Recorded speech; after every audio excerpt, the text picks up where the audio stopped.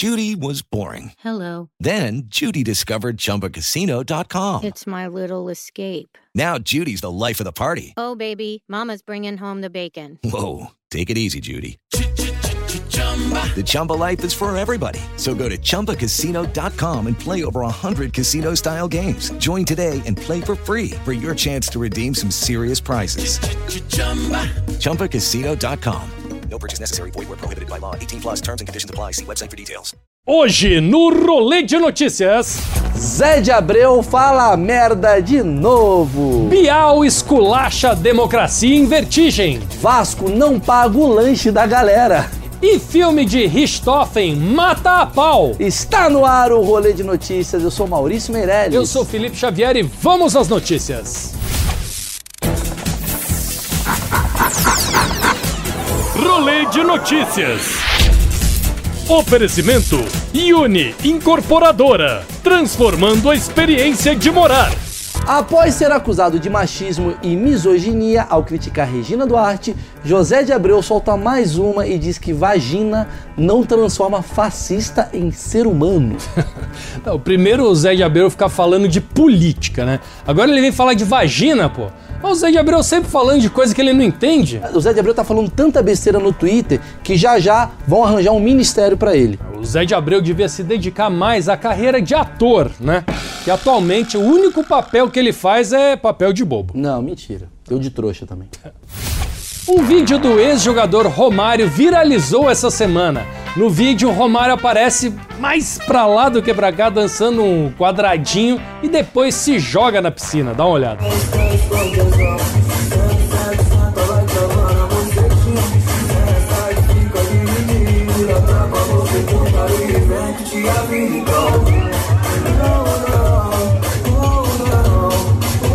Eu não vi um baixinho dançando assim desde o programa da Xuxa.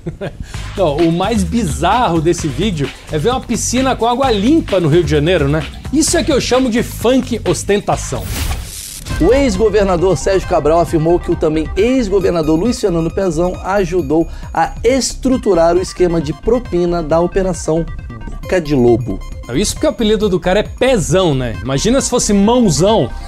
Tá ferrado. Tá ferrado, ia dar a entender tudo aí. Pra quem acha que a água é a coisa mais suja do Rio de Janeiro, isso daí na verdade é pra esconder a ficha dos ex-governadores. Isso tá sujo sim de verdade. E se considerar que os últimos 4 governadores do Rio de Janeiro foram presos, a frase que fica não é o crime não compensa, é o governo não compensa. Em uma entrevista concedida à Rádio Gaúcha, o apresentador Pedro Bial surpreendeu ao detonar o documentário Democracia em Vertigem, dizendo que a narração é miada e insuportável. Olha, presta atenção, quando alguém que apresentava o Big Brother Brasil fala que algo é chato, parem tudo, escute, porque deve ser realmente chato mesmo. E o Bial também não poupou críticas a Petra Costa, diretora do filme, e disse que a obra não passa de um filme de uma menina dizendo pra mamãe que fez tudo direitinho e que o PT não fez nada demais e que não tem culpa de nada. Quando eu dizia pra minha mamãe que fiz tudo direitinho, em seguida eu completava: mamãe, agora vem me limpar? Aliás, o Democracia em Vertigem merecia o Oscar de melhor atriz pra diretora, né? Que finge ser imparcial. E o Oscar de melhor efeitos especiais por conseguirem transformar a Dilma em vítima. Parabéns aí.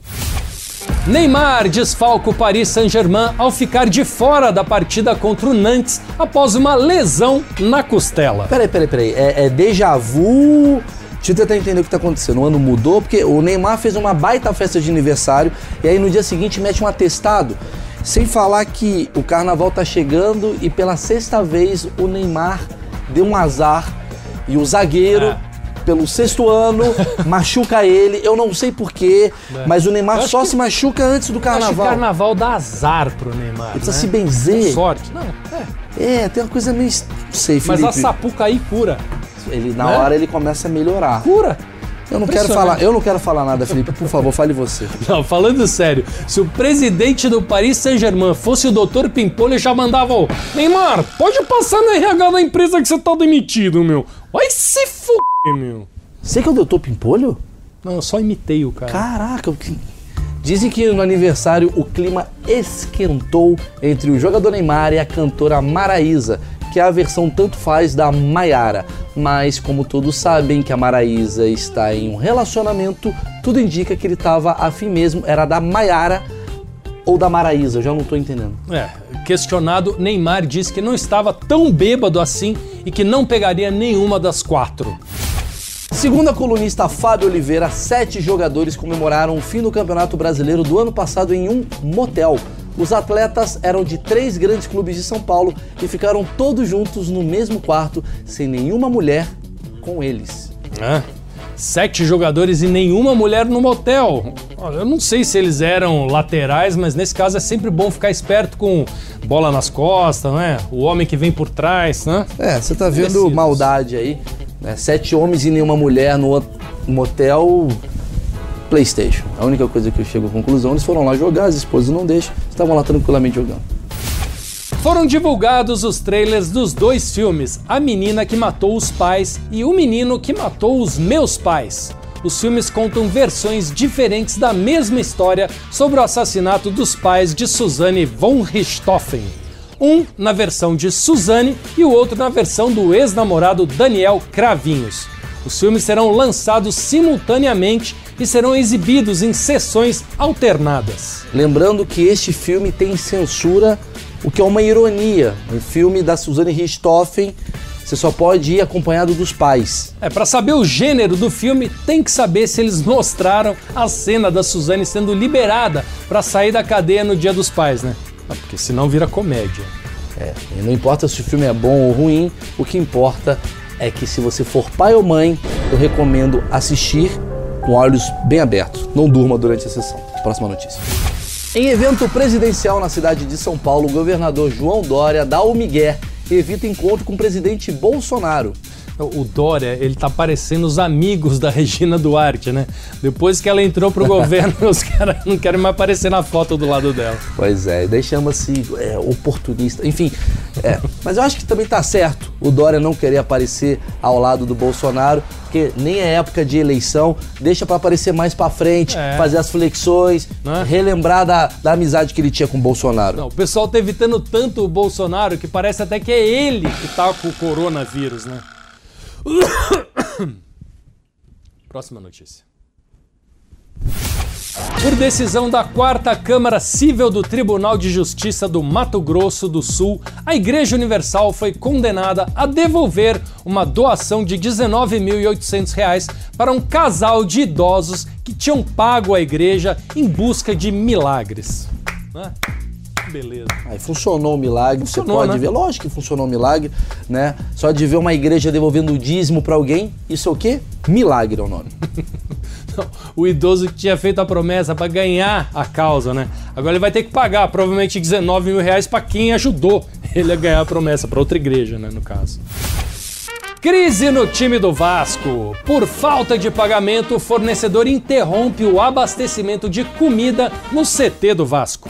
Que triste, né, cara? Triste. Os caras estavam com fome de gol, agora é fome geral mesmo. Essa crise no Vasco não é de hoje, né?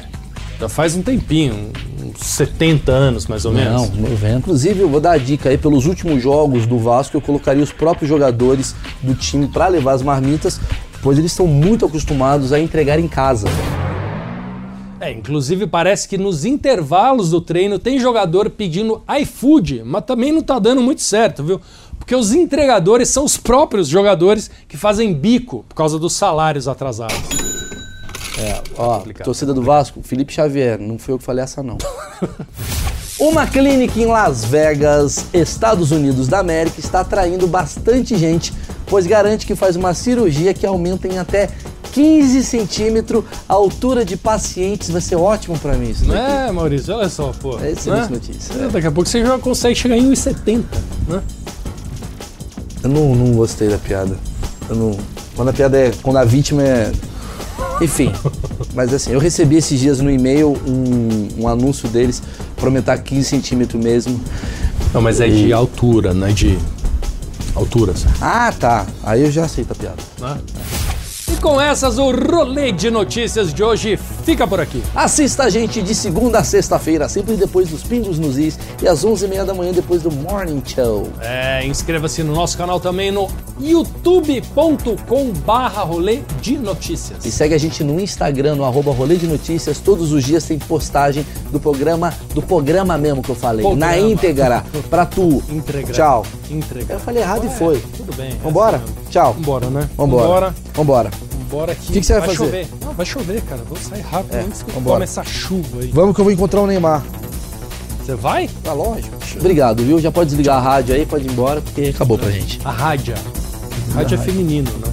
A rádia? A rádia. Muita gente fala a rádia. Quem fala rádio? Ninguém fala. Não sei. Tá certo, esse é o Felipe Xavier com drogas, claramente. Oferecimento Uni Incorporadora, transformando a experiência de morar.